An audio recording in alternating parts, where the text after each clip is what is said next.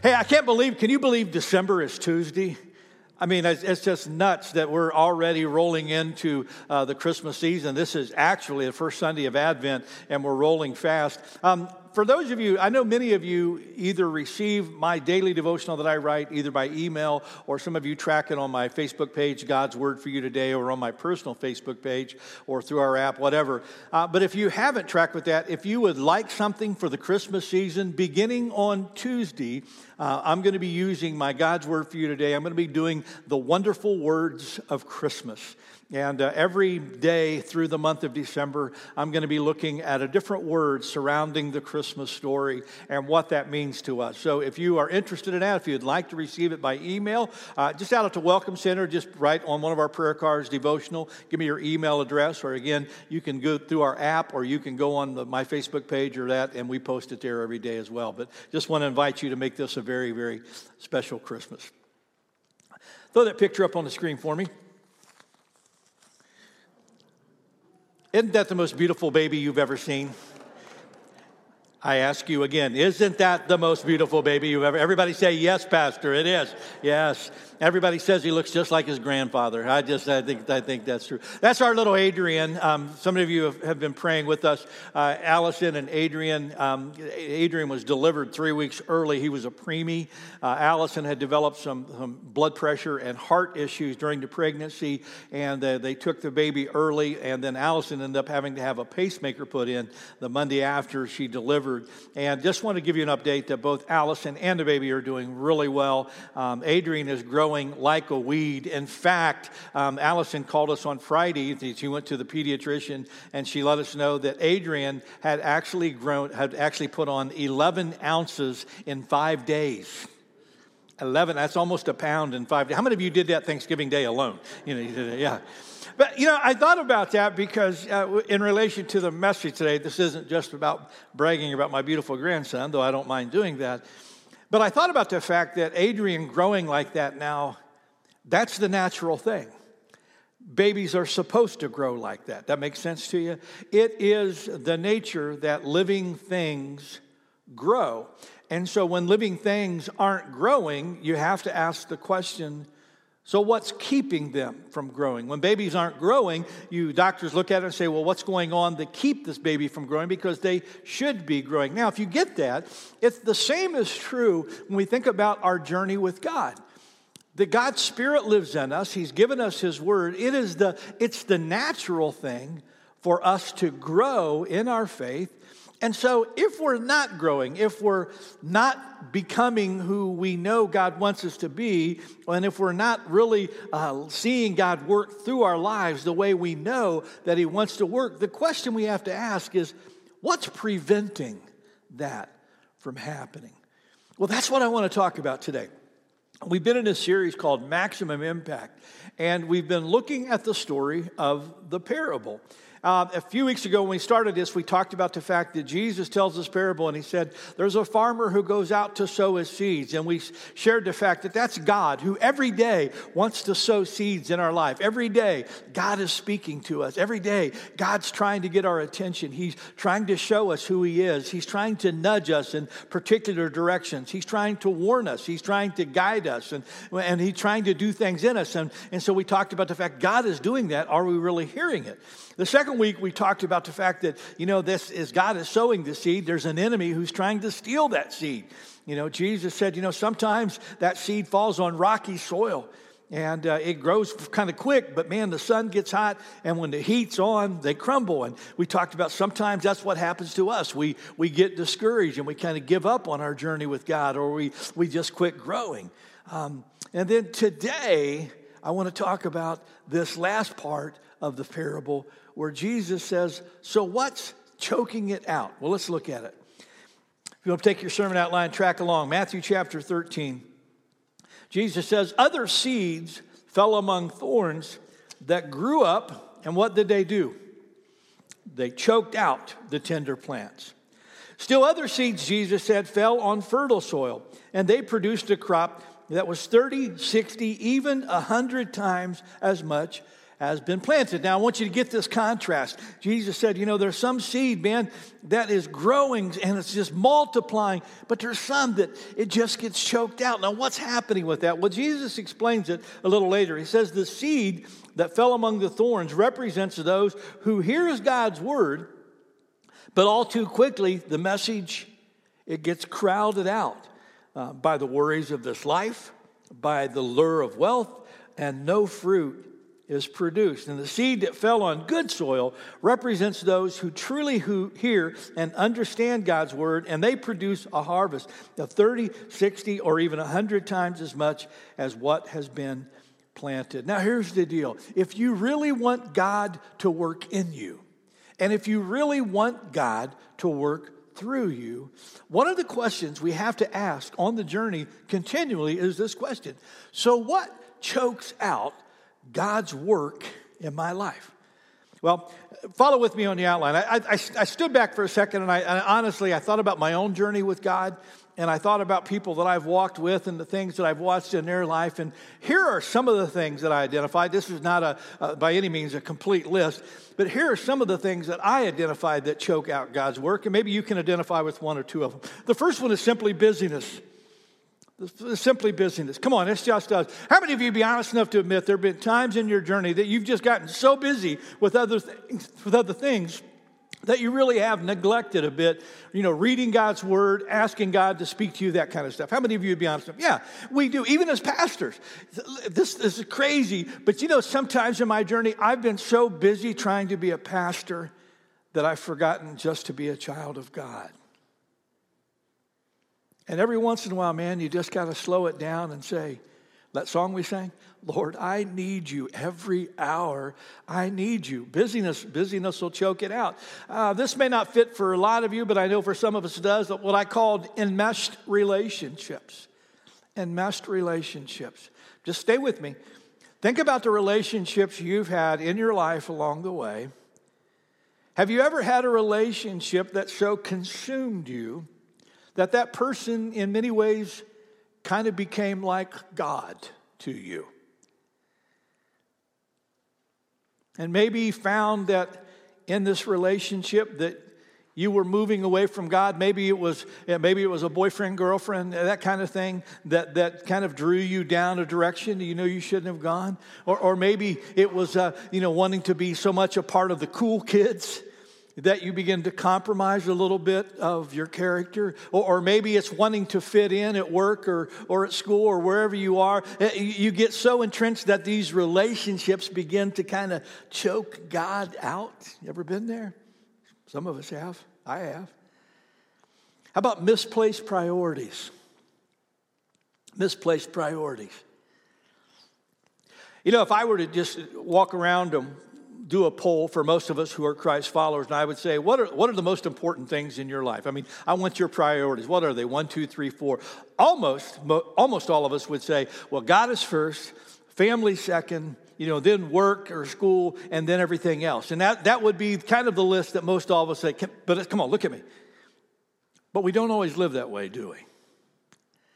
I mean, sometimes we say God is first, and God's nowhere near first. We haven't paid attention to God in a long time. Or even we've said family is second. And we really have spent a lot more time addressing other things than really taking care of our family. There are a lot of times that these things we call priorities get out of whack. And when I was thinking about it, I thought, man, there are times where we have to reshuffle because these priorities just get out of place. Worries and fears. Jesus said sometimes we become so consumed by the problems around us that we forget to lean into the God who says he's got us. Worry, look at me, worry is self-worship. Worry is self-worship. Think about that for a second. When I pray, I come to God and I talk to God and I take God my problems. Worry is where I take my problems to me. As if I have the capacity to solve them. As if I have the capacity. Worry is me ruminating over my problems over and over again, trying to come up with my own answers. And that's when I make myself God. And Jesus said, when you get really caught in worry and fear, you just choke God out of your life. Let me give you one more, and I'm sure this doesn't fit for anyone in the room, but laziness. Laziness. All right, come on, we'll do it. How many of you, be honest enough to admit, there's at least a small streak of laziness in you? Yeah, now come on.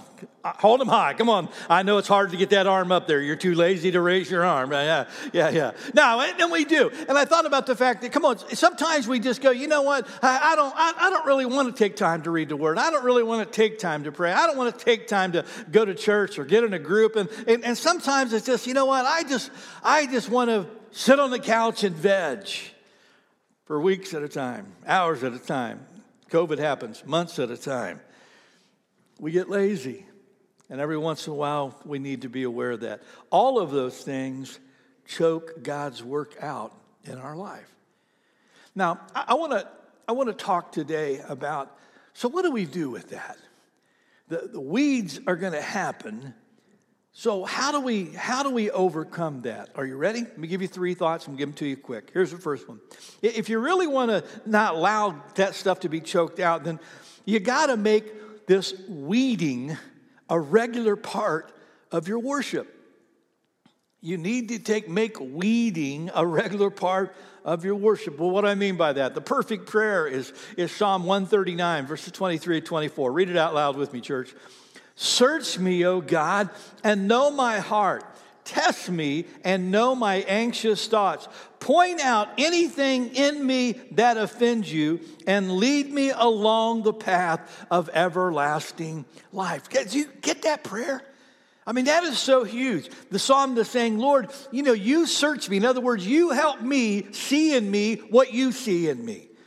Help me see that. Test me. See what I'm all about. Help me identify any weed in my life that's beginning to grow. Help me identify anything in my life that I'm making room for that is not of you. Can you imagine if we made that kind of prayer, that kind of weeding, a daily part of our worship with God? I put this statement on your outline. The best time to pull weeds is when they first appear. Amen? And if we could do that daily, we could keep the weeds cleaned out. I saw a Facebook post by one of my friends, Tim and Temple Miller, a couple that I went to college with 7 years ago or more. And they live in Indiana. Temple made a beautiful post on Thanksgiving Day. Listen to what she said. She said, on this Thanksgiving Day of 2020, I'm grateful for a car accident. This crash crunched my car into a total wreck, but God kept my husband, Tim, safe. Further, an unseen enemy was revealed. The imaging studies of Tim's ribs taken after the crash revealed a large nodule on his thyroid. Last week, the doctor sent him for an ultrasound. We received the news that this growth is highly suspicious. And in 2 weeks, the doctor is going to do a biopsy. Had the wreck not occurred, we would have not known about the problem. We may not choose to undergo difficulties like the stress of a wreck and the insurance quagmire that goes with it, but looking at the big picture, the accident was heaven sent. No one was hurt, but it uncovered an enemy. This year has seemed like one big ongoing wreck for many people. However, if we look at the big picture, is it possible that an enemy was revealed? Did God allow the stresses of this year to uncover maybe a spirit of apathy? Have we been sitting in our comforts, not focused or working toward eternity? Maybe it's something for us to ponder. We would appreciate the prayers as we walk on this medical journey. Tim is a cancer survivor, and a suspicious nodule, as you can well imagine, makes us feel uncomfortable. However, when we are walking in faith with our Savior, may God's perfect peace be done. And then she prays, we thank you, dear Lord, for your intervention into our lives. Even when we cannot understand the uncomfortable path, you are implementing your plan. And then she quotes 1 Thessalonians 5:18. Be thankful in all circumstances, for this is God's will for you who belong to Christ Jesus. Now, when I read Temple's post, here's what I thought of. every once in a while, we wonder why God allows us to crash. Sometimes those crashes in our lives are about waking us up to things that we are ignoring. Does that make sense to you? That's why it's so important to hold up that mirror daily. Search me, O God. Know my heart. Are there any weeds getting in to the garden of my soul? Now that connects me to the next thought. And that is, if you're going to do that, you've got to become rigorously honest. You got to become rigorously honest.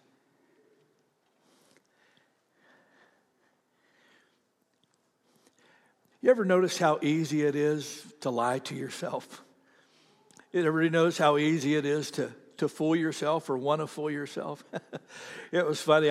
I've been complaining to Wanda because I haven't been getting to the gym nearly as much as I want to. And I just coming toward the holidays, I'm thinking I can't wait till the first of the year. If I wait to the first of the year to try to really get my life under control physically, I'm going to be the size of 3 people, so I need to deal with this now. And so I got to the gym yesterday, and I was so excited this morning because I ate well yesterday, and I got up this morning and I went to step on the scale. Yeah, have you ever tried to sneak up on the scales? You ever done that? I got up to the scales, you have to touch it to kind of get it set, and I touched it like that, and I'm thinking, and I'm trying to hold my weight up, to get on. Yeah, but it tells you the truth. And you've got to be, you've got to be able to be rigorously honest to be able to know what you really need to do in your life. And that's not always easy. Throw that picture up on the screen for me. Anybody know what that is? How many dog people we have? Okay. Anybody know what kind of dog that is? Who said big one? Yes, there's a dog. Yeah, it's called a Tibetan Mastiff.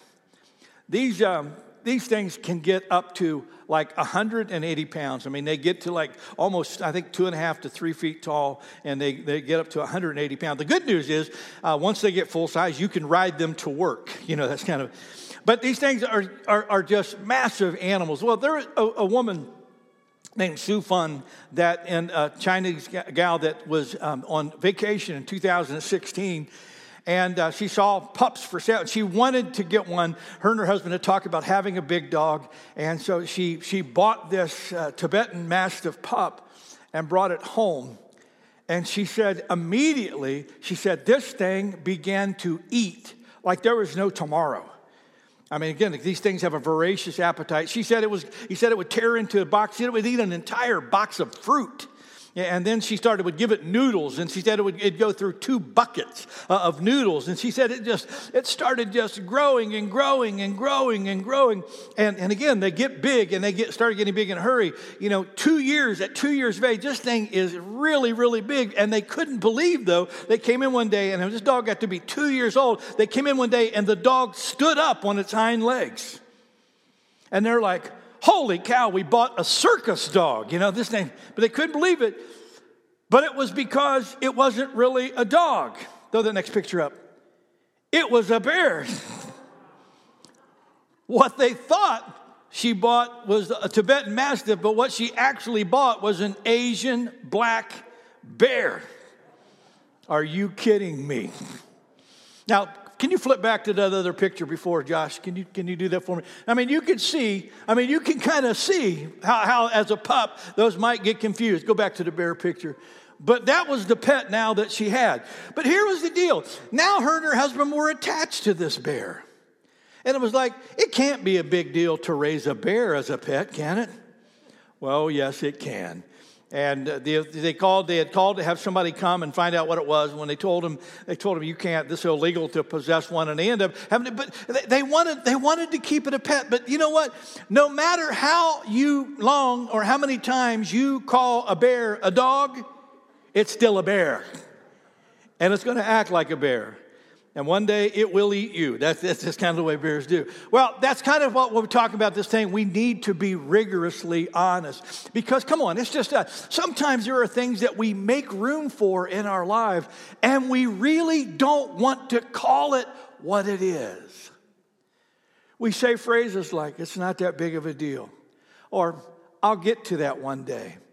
Or, you know what? Everybody's got weeds in their life. We do a lot of things, but the one thing that we have to do, if we're really going to not let this stuff choke it out, is we've got to be rigorously honest about what it is that it's made its way into our life so that we know how to deal with it. Does this make sense to you?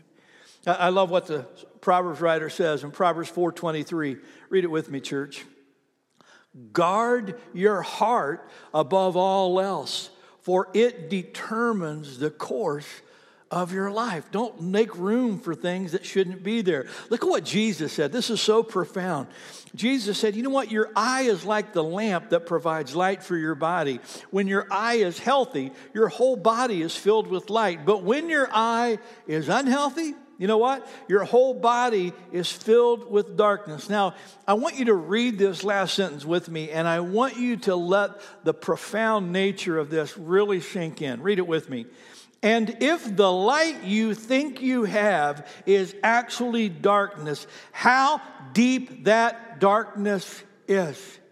Let that sink in for a second.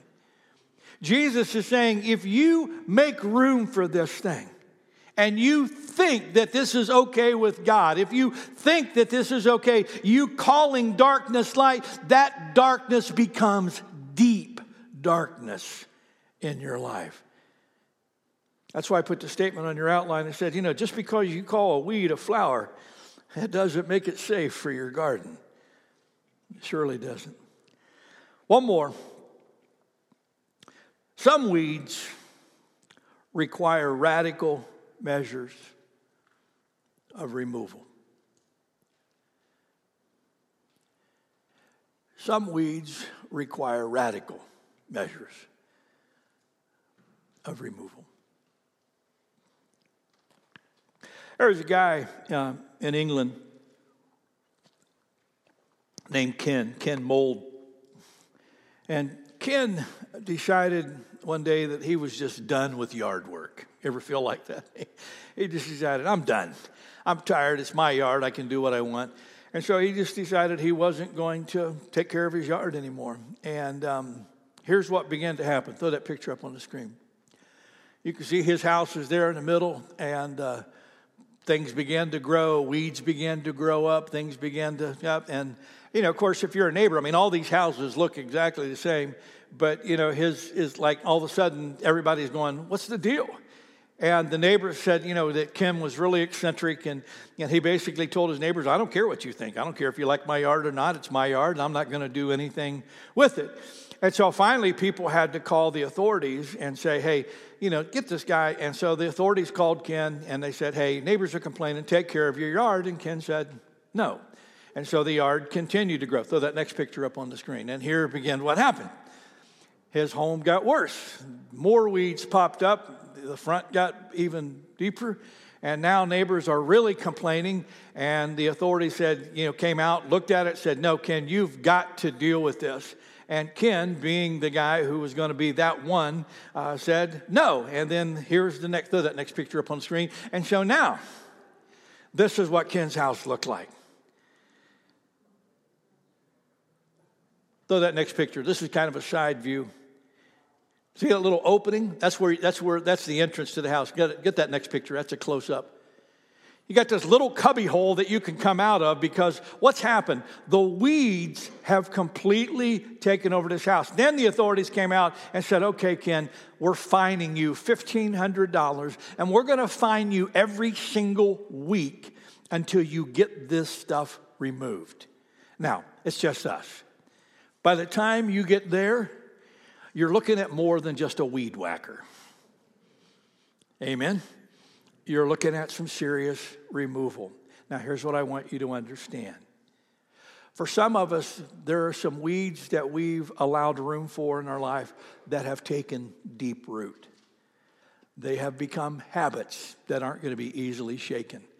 They have become attitudes that aren't going to be easily set aside. They have become addictions to us. And it's going to take a little bit more than just a simple, yeah, I know it's there, I'll do better. Look at me, hear my heart. If you really want to be the man or woman of God He wants you to be, if you really do want Him to do that work in you and through you, that really brings that 30, 60, and 100-fold kind of return, sometimes it takes some radical measures. Sometimes it means getting some people to help you on that journey. Sometimes it means going through recovery. Sometimes it means getting brutally honest about things that you don't want to get honest about. You know, sometimes the addictions and things we develop, for some of us, they come out of some trauma in our life and some pain that we've had that we've just never really dealt with. Look at me, and I know you don't want to go there. I didn't want to go there. But sometimes you have to visit some of the hells you've had in your life to really grab hold of heaven the way God wants you to. Does that make sense to you? You know, Jesus said some radical stuff. He said, so if your hand or foot causes you to sin, cut it off. Throw it away. Because it's better to enter eternal life with only one hand or one foot than be thrown into eternal fire with both your hands and feet. And if your eye causes you to sin, gouge it out, throw it away. It's better to enter eternal life with only one eye than to have two eyes and be thrown into the fires of hell. And you read that and you go, Jesus, are you kidding me? And what Jesus is saying is, don't you understand some of this stuff that you're making room for in your life, it will take over your life. It will choke the very life out of you. It'll choke God out of you. And whatever it takes to deal with those kinds of weeds, you've got to be willing to do it. You know, I just want to close with this question today.